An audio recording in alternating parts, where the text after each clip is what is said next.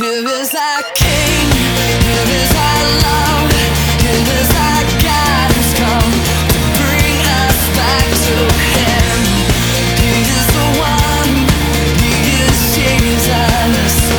Jesus. Thank you for listening to this message from Valley Bible Fellowship. It is our sincere prayer that you're richly blessed through the ministry of the Word.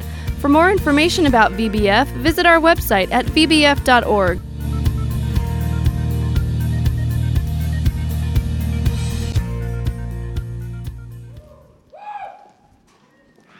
You guys ready to handle some business? Uh-oh. It's a little scary. Should I call security? You guys are good? You guys are good, right? All right. How you guys doing? Yeah? Yeah? You didn't pray hard enough last night. The Dodgers lost, but that's okay. I won't talk about baseball all day. It's October, though, so I've got to talk about it a little bit. But anyway, I hope you guys are doing good. Today, I'm going to talk to you guys about the fear advantage, which seems like an oxymoron. But the truth is, if you have fear, you can change your mindset to where you use it as an advantage. And that's what we're going to talk about today. I am here this morning to talk to you guys about your own lives, but also about a God who loves you, who cares about you, right? And He's real, and He's good. And I know it doesn't always feel that way, right? If we lived our faith by feelings alone, we would be all over the map, right? We would be up and down, sideways, whatever. Like, we'd be in big trouble. And so if you guys are here this morning, you're like, hey, I'm just not feeling it today, just acknowledge that fact and realize it's okay. It's all right that you're not feeling it today. Nevertheless, I want you to be in a place where you can accept and receive what God has for you today, all right? Because God is good, and He always talks to us, and He's always sharing with us. And even when He's silent, He's still there, right? He's still here, I should say. And so today we're going to talk about fear, identifying, capturing, and utilizing your fear. And hopefully this message has the ability to free you of your fears. It's funny because there are other words we use for fear, right? If I were to ask you today, hey, are you a fearful person? You'd be like, no. Then I would ask you again, are you an anxious person? You'd be like, a little bit. Or if you're a man, I would say, you have a lot of stress in your life, right? And men would say, yeah, a lot of stress. Well, that's the same thing as fear, right? Stress is caused by fear, basically. So we all deal with it, and it's okay. And in October, I like to talk about this subject because it's like the weather gets cooler, the moon gets brighter, you start hearing things in your house at night, right? You know what I'm talking about, right? It gets spooky, it gets weird, but it's fun at the same time. And so we're going to talk about fear. We're going to talk about fear and how we can use it. Anyway, you know this, so let's pray. Father, we just thank you so much for this day. Lord, today is the day that you've made. And Lord, we will rejoice and be glad in it. Lord, we will be happy because today is a gift and it's an opportunity. And maybe we don't see it as that today, but I pray, Lord, that we would see it as an opportunity to connect with you. Lord, we need you. It's been a tough couple of years, and I think that we're feeling the weight of that even now, Lord, maybe even more so. So, Father, we need you. We pray that you'd speak to us. We pray that you just take the clutter away. And we thank you for that in Jesus' name.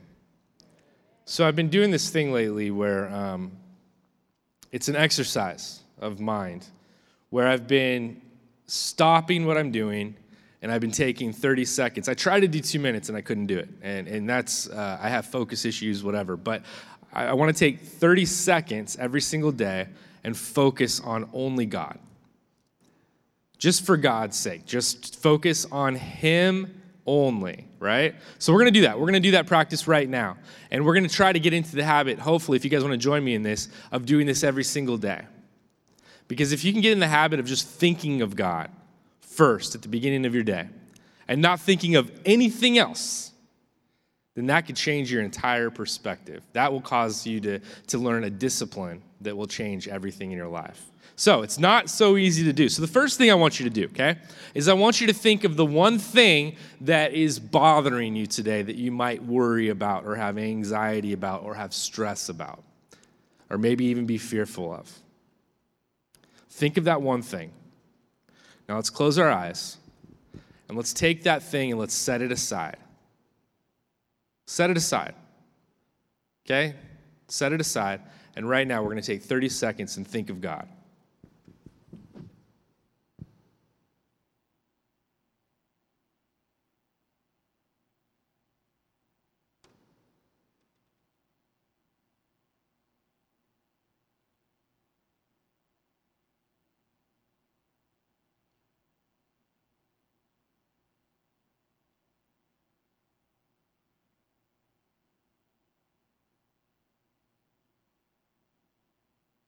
Let's take a deep breath.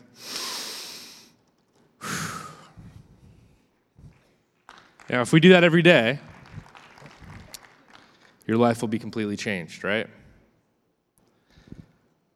It's called meditation, and I know that it gets a bad rap, but it's all about thinking of God and knowing who He is and understanding who He is. When in Isaiah chapter 6, when he sees a vision of God, he sees Him on the throne, and these angels are ministering to him, and they're praising God.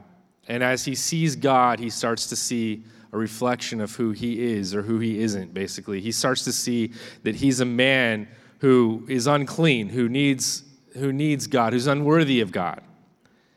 And as he starts to feel this feeling of unworthiness, the angel takes a coal and puts it on his lips and cleanses him of his sin.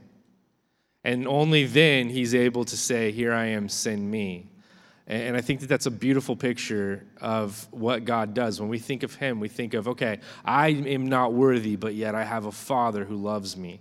I have a Father who cares about me, who is also the God of the universe, the God of the stars, the sky, the mountains, the sea.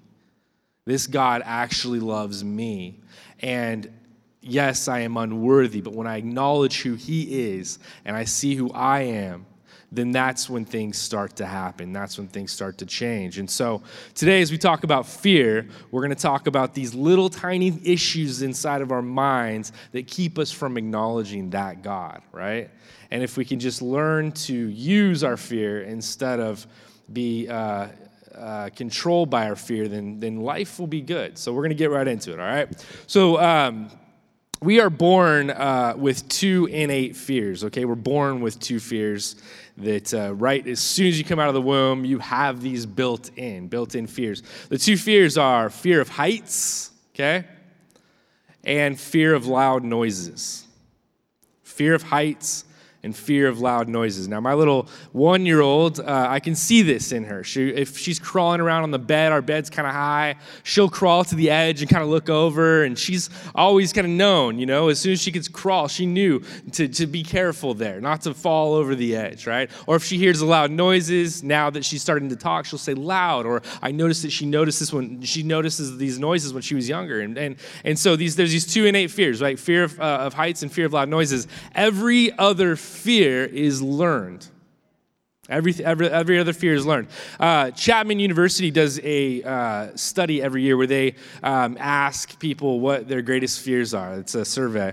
And I thought it was interesting because I looked at the list from 2014, and then I looked at the list from 2021.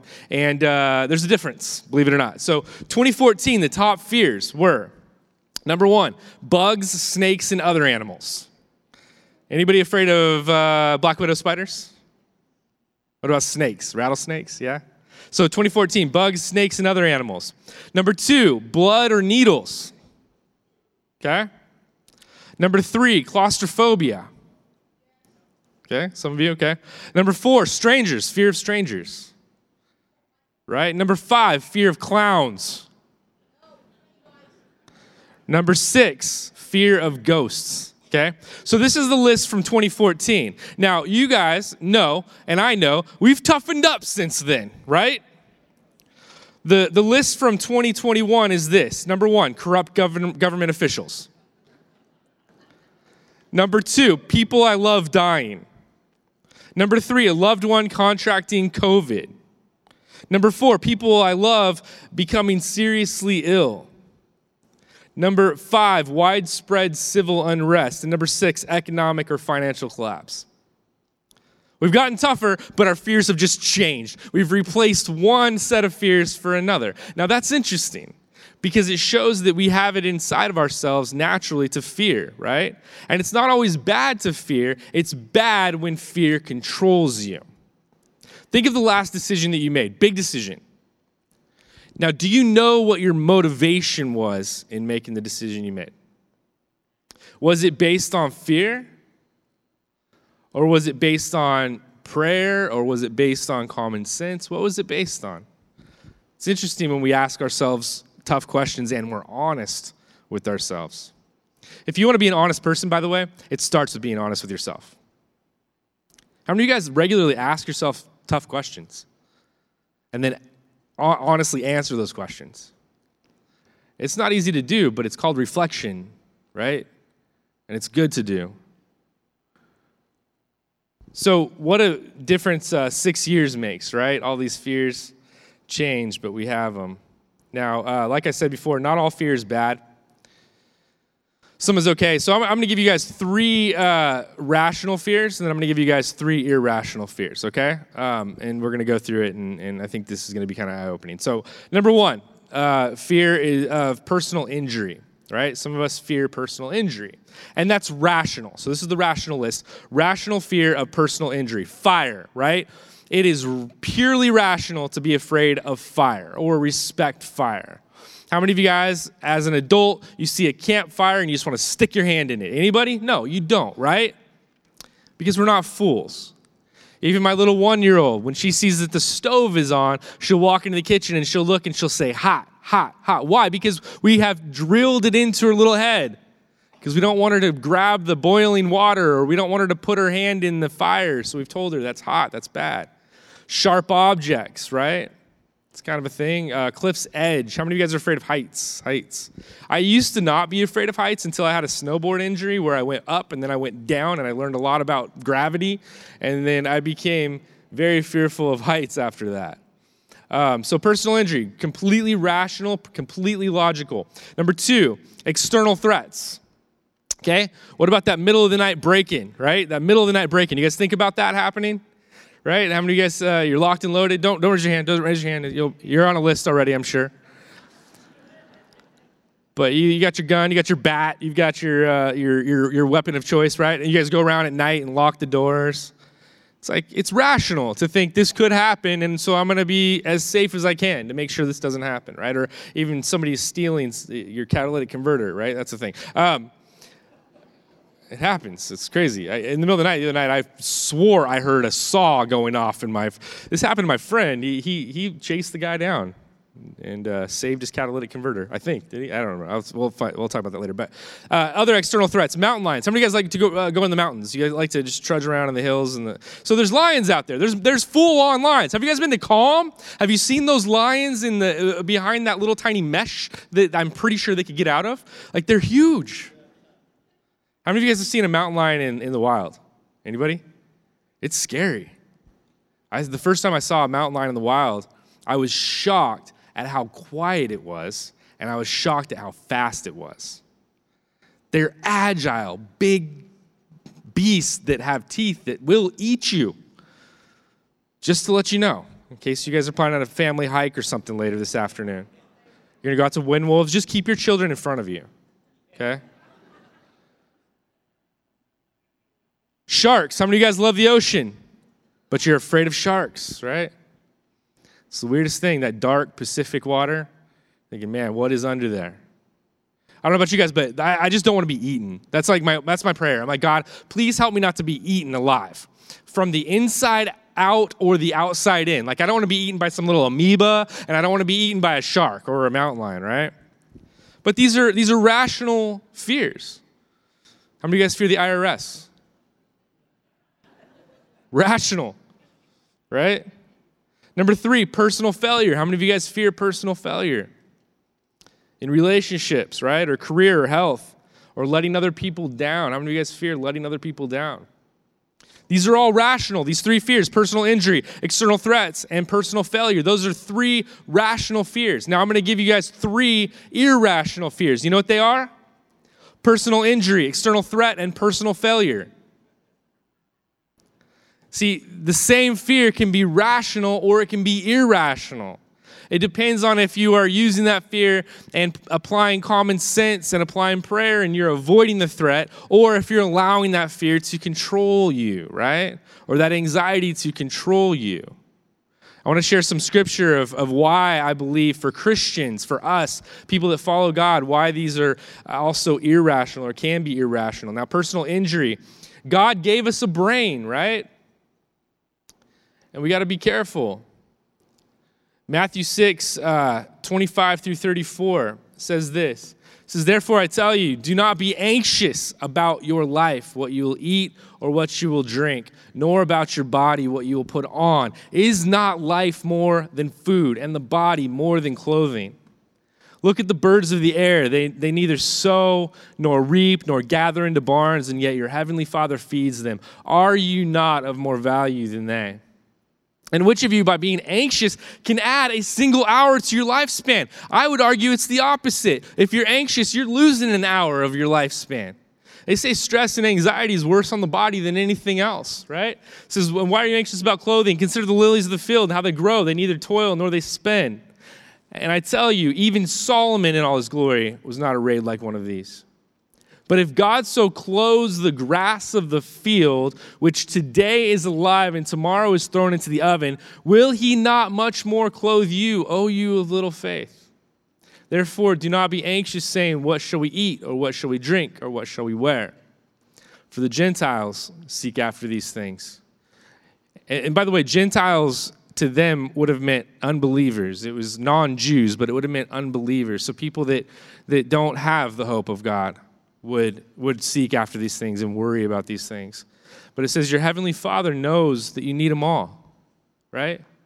But Matthew 6:33, "But seek first," instead of worrying, instead of having anxiety, seek first the kingdom of God and his righteousness, and all these things will just be added to you, right?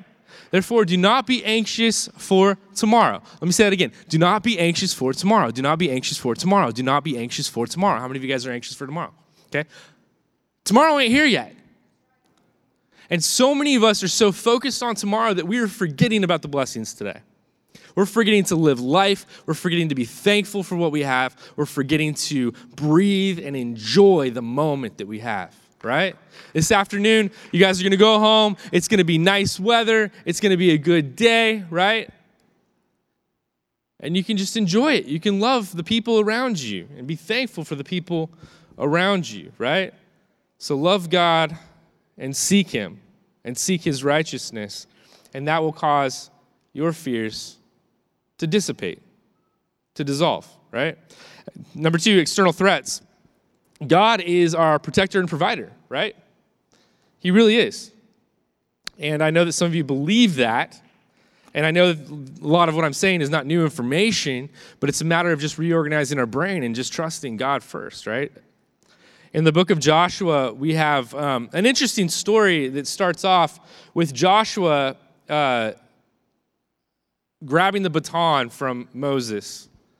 Moses had led the children of Israel out of Egypt through many miracles and through the desert, through many more miracles and the 10 Commandments and all this stuff and all these amazing things that God taught the people as they wandered in the desert. And then God allowed Moses to lead them all the way up to the border of the Promised Land, which was the river, Jordan. But God didn't allow Moses to lead them all the way in. He had that job reserved for Joshua. And Joshua was second in charge, but he wasn't in charge, and so I can understand his anxiety, right? Personally, I understand it.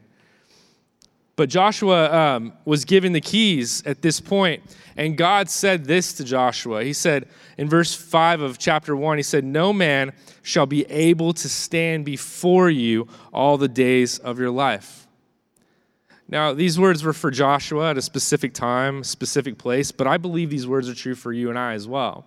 If God has called you according to his purpose, which he has, And these words are true for you also.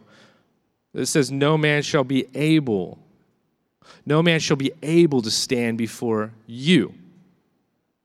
See, you're a powerful, powerful human being because you have a powerful God that has your back, right? God goes on and says, just as I was with Moses, so I will be with you. I will not leave you or forsake you. Kind of a big deal, God's saying that, right? I'm not going to leave you. I'm not going to leave you hanging. Have I ever left you hanging? No. So I'm not going to start now, right? So in verse 6, it says, be strong and courageous. You can be strong and courageous because you know God's not going to leave you. For you shall cause this people to inherit the land. Not just get over the river and get into the land, but you shall cause the people to inherit it. And for their children to inherit it, and their children to inherit it. I said it Wednesday night, but we are all part of a story, of God's story. It started in the garden, and it's not over yet. We're in the middle of it, and God's going to complete his story. He's going to complete his thing, his work. And we're a part of that. And so often we complain and we think, well, where's my purpose? What are we going to do? When God's saying, you're in my purpose right now, and I'm going to finish it. You're either in the game. If you want to be on the field, you can be on the field. You're either in the game or you're not. It's your choice, but you have the opportunity. Anyway, I'm reading. Okay, so verse 7, only be strong and very courageous, being careful to do according to all the law that Moses, my servant, commanded to you. Do not, turn from it, from the word, to the right hand or to the left, that you may have good success wherever you go. This book of the law shall not depart from your mouth, but you shall meditate on it day and night, so that you may be careful to do according to all that is written in it. For then you will make your way prosperous, and then you will have good success. By following the word. Now, I said it before. I'm going to say it again because I feel like it's misunderstood. But this right here is a Bible, right? This alone is not the word of God. Okay? It's not. And I can prove that to you right now, just by saying that the people that were in the Bible didn't have a Bible. So, mind blow, right? Like they didn't have a Bible to walk around with. Especially these people in the Old Testament, they didn't have anything. They had a scroll in a synagogue, right? And so they would hear the scriptures. But how many people throughout history have read and heard the scriptures, but never listened to what was being spoken? The word of God is when God speaks to you through the scriptures. The word of God is when the Holy Spirit inside of you resonates with what's in the scriptures. So if you read just to memorize, or you read just to be a smarty pants and to argue with people, you're probably not really getting the word of God. But if you read this as a love letter from your God, from your Father, and you realize that he is speaking to you through it, all of a sudden you're experiencing the word of God. This is why so many people read the Bible and say it doesn't work. It's because they never matched it with relationship. Relationship and the Bible equals connection with God, right? But just the Bible without relationship means absolutely nothing. James said, hey, you believe in God? And people are like, yeah, we believe in God. He said, good job. You're on par with demons. Because they believe in God. There's a difference. And I'm telling you, it's not easy to walk the walk. It's a lot easier to talk it, right? It's not easy to walk it. And I'll tell you from experience, it's messy when you walk it. And you fall a lot. I fall a lot. But you know what? I learned this from my dad. When you fall, you get right back up, right? Right back up. So this book of the law shall not depart from your mouth, but you shall meditate on it day and night, so that you may be careful to do according to all that is written in it. For then, right, then when you walk by, and the rules were different for Joshua in the Old Testament, but when you walk by the word with the Holy Spirit in the Bible and prayer and fellowship and all these things, then you will make your way prosperous, and then you will have good success. Have I not commanded you once more? God says to Joshua, be strong and courageous. Do not be frightened and do not be dismayed, for the Lord your God is with you, wherever you go. King David wrote in Psalm 23:4, even though I walk through the valley of the shadow of death, even though I walk in dangerous places, even though I walk in this place that is confusing and difficult and hard, even though there are threats all around me, even though I am one step away from death, right? I will fear no evil because you are with me. Your rod and your staff comfort me, right? So are there external threats? You bet there are. Can someone kill your body? You bet they can. Honestly, the most dangerous thing you're going to do today is probably get in your car and get out on the freeway. It's a dangerous world out there. But you know what? God is with you wherever you go, right? And I don't know about you, but that comforts me. Number 3, personal failure. God doesn't want us to fail, but sometimes we make mistakes, right? Sometimes we don't live our lives the way we should. Sometimes we blow it. And sometimes it seems like the end of the world. I don't know about you guys, but I've had a few end of my world moments. I just had one a month ago. If I'm being honest, just thought it's all over.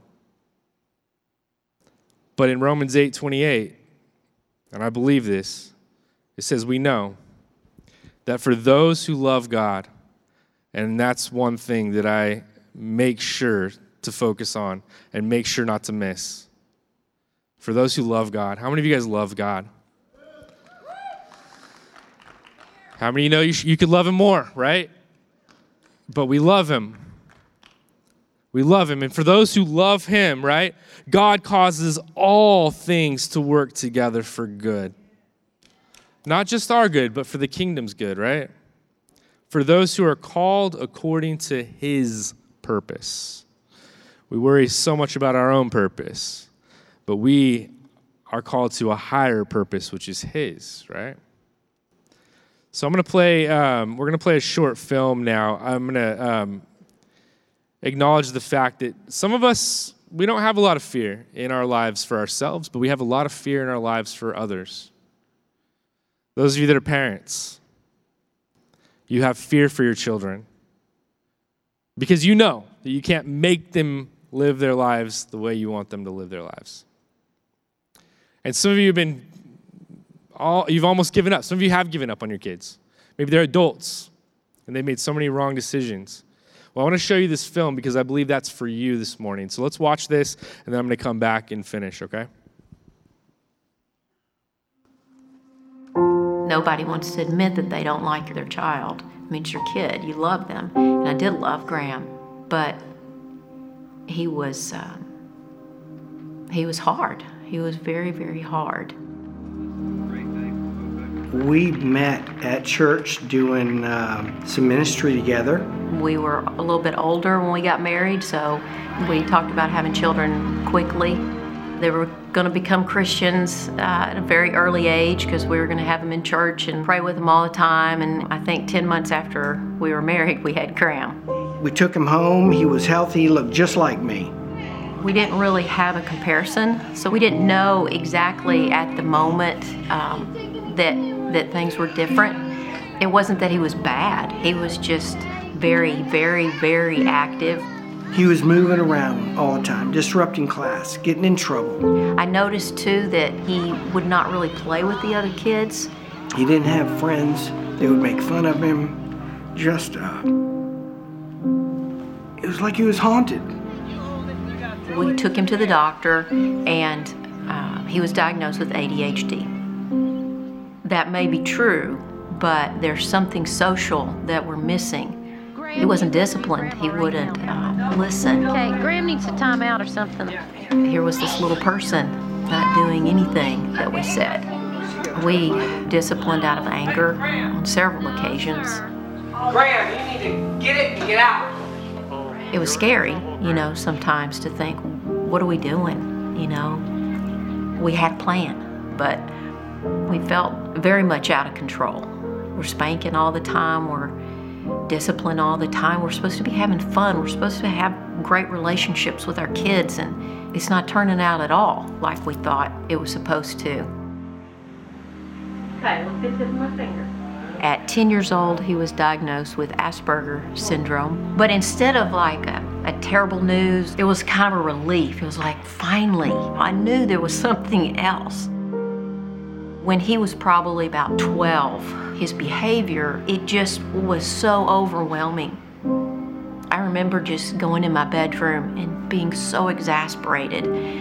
I just fell down on my bed and I just began sobbing, and I cried out to God, and I said, God, I'm tired of asking you to help me because I can't do it. You need to do it. It was pretty amazing because I heard him say in my spirit, Graham is going to get it. And I sat up and I looked around the room and I said, what? And God said to me again, Graham is going to get it.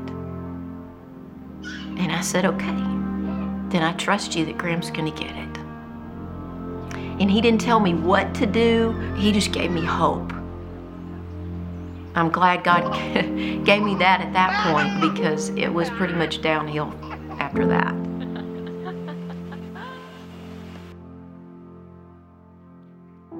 Around 13, Graham began using marijuana. He began the ritual of cutting himself to relieve anxiety. He would start fires in our house and we wouldn't know it. And then it was at that point that he and his dad got in a fight. We were fighting each other, basically. And, I partly think it's my fault. But he ran out and he got a rock and he threw it and he hit me in the head. And I said, call 911. Victim of an assault has facial. The police said, that's enough, and we know you're going to let him come back, but we're not. And so they actually put a restraining order on him, and he went to jail. I want to have a friendship with him. As a dad, I'm the guy that's over the family, and that's what God anticipated it to be. But I still need to be friends and love. Shortly thereafter, he had some kind of emotional breakdown. He broke into a home and he got in trouble with a very strict county in Texas. For 2 years, they had him bouncing back and forth from the mental hospital to jail and back and forth. He did try to commit suicide several times. He cut himself several times. I can remember one time that he was bleeding out of consciousness because he cut his neck in several places. Every night I would wake up and I found myself just talking to God and telling him all the things I was scared about. They were not trusting prayers. They turned into worry sessions. I wanted Graham to have peace and have joy. And then I thought, well, peace and joy is Jesus. That's a person. So I began to just pray, God, please let Graham experience you. That's really what he needs. He doesn't need mama to come and rescue him or daddy to come and flip a bill and get him out of a jam. If he's in a jam, you are his rescuer, and he has to experience you, and I have to let him go to do that. But when he finally did get out, he decided that he was going to go to Colorado. Marijuana was going to be his answer that was going to give him peace, and he got a bus ticket. He went to Colorado. Colorado wasn't everything he thought, so he ended up hitchhiking to Portland, Oregon, hit the bottom there too, didn't have anybody that he knew. We're actually on a vacation in Mexico during this time, and Graham called us just half crazed. He was crying and screaming and mad because he had ran out of all of his medications, and he was at a hospital and they wouldn't give him any more medications. I said, Graham, we can wire you some money, but there's nothing else we can do. He got upset. He hung up on me. And right before he hung up on me, he said, I'm going to hurt somebody. I couldn't jump on a plane. I couldn't call him. He lost his phone. He called me from the hospital. There was nothing. This feels very bad. It feels like the end. And so all we could do was pray. And instead of having my worry sessions in my prayer, I cut it short, and I just told God, He is so yours, and He's always been yours. I want so badly to go rescue him, but I know you brought me here. I believe you brought me here for a reason, and you took me out of the way, and I need to trust that. So please help me just to let it go and to let you do your thing with him. And amazingly, I closed my eyes and I fell asleep. I actually took a nap. I mean, like right away. And I don't nap, never nap. God just flooded me with peace right in the middle of the hugest storm. We were in Cabo for 2 weeks. We came home and I brought my mind back to my son. However we can do it, we have to get plane tickets and go to Portland. And it may be that we find him in a morgue. We had just to trust God, period. Come on, get it. So 2.5 weeks later, Hey, look at that. I got a call from California. I answered it, and I heard Graham. He called me and he said, "Mom, I lost everything.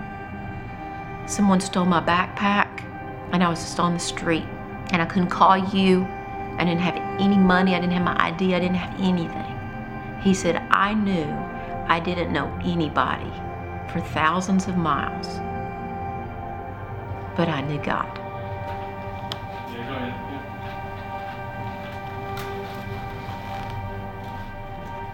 I was in Sacramento. I had just hopped a freight train down with a bunch of people from Portland. And I had this vision. Some of it might have been a dream, but I saw hell. And it wasn't just this place where people were eternally tortured. It was this place where people chose to do things their own way and to live without God because they didn't want to be with their Creator, so they didn't get to live with Him ever. And everyone there wanted a relationship with this Creator now. The next day, I was so filled with compassion and love for other people that the people I was hanging out with couldn't stand to be around me. They actually kicked me out of their group because of the transformation that happened overnight that night. Graham had experienced God. It's pretty amazing. At this time, I was still using medical marijuana to treat my anxiety, bipolar disorder. I remember very clearly God showed me what my life would look like if He did heal me, and what it would look like if He didn't. And the difference was extreme. And He gave me a choice. He also made that choice very easy. Amazing transformation since then. Graham is off of all his medication. He's off of all drugs. He's walking with the Lord. What we've prayed at his youth has come to pass in his older age. Who died on the cross for you? And that's who God's Son is, isn't it? Jesus is the only source of peace that I have found. What I used to trust God for was an outcome, was what I was praying for, that I trusted that would happen. And now it's not about the outcome, but it's about trusting God for trusting God.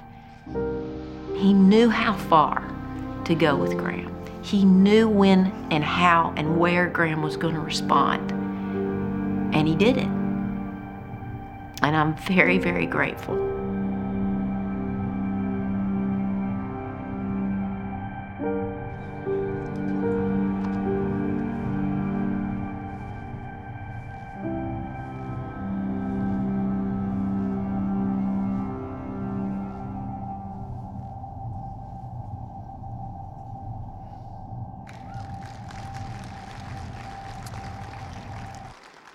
Don't give up hope, guys.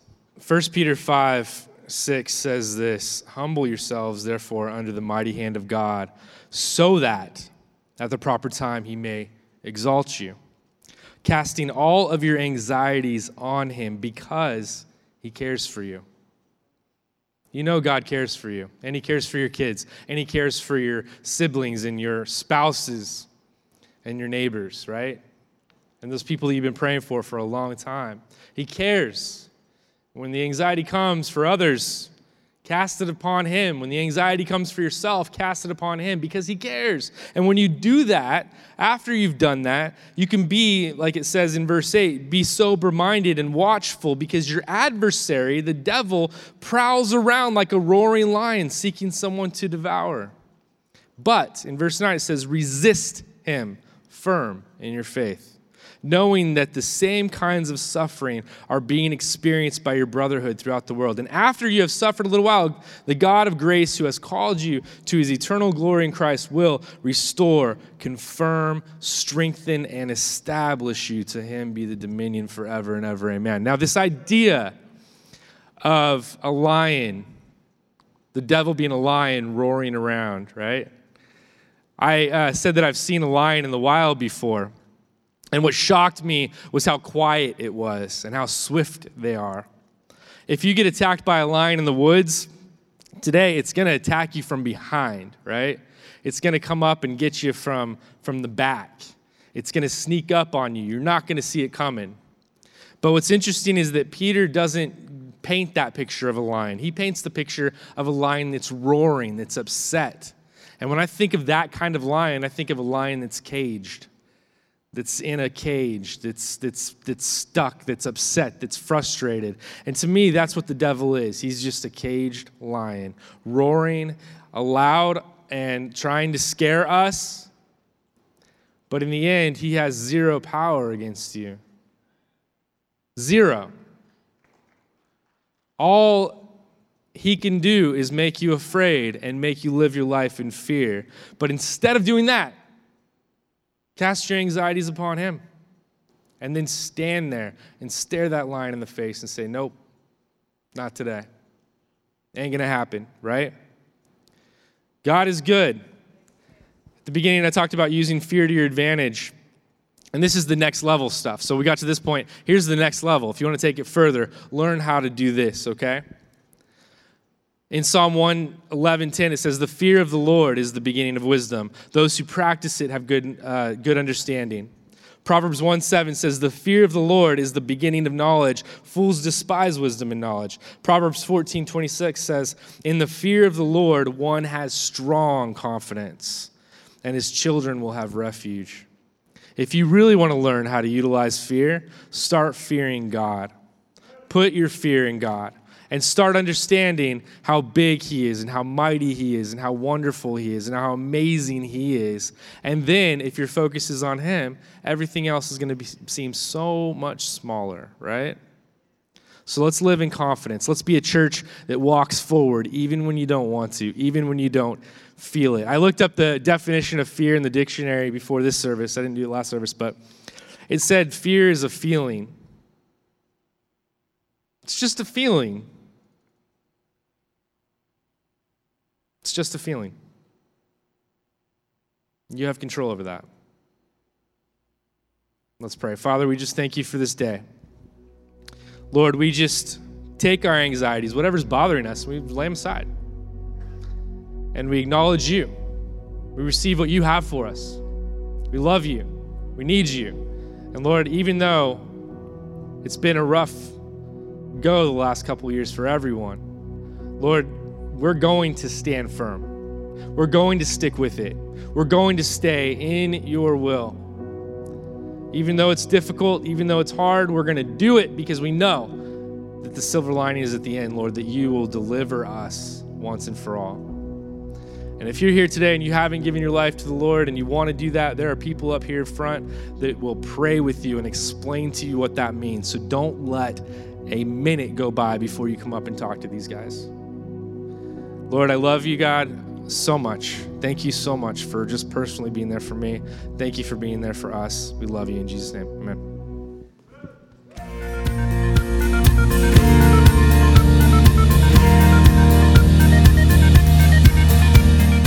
Thank you for listening. We pray that this message has ministered to your heart. If you don't already have a church you call home, we invite you to join us at Valley Bible Fellowship for worship, Bible study, fellowship, and more. We're at 2300 East Brundage Lane in Bakersfield, California, near Mount Vernon and Freeway 58. Reach us by phone at 661-325-2251 or visit our website at vbf.org.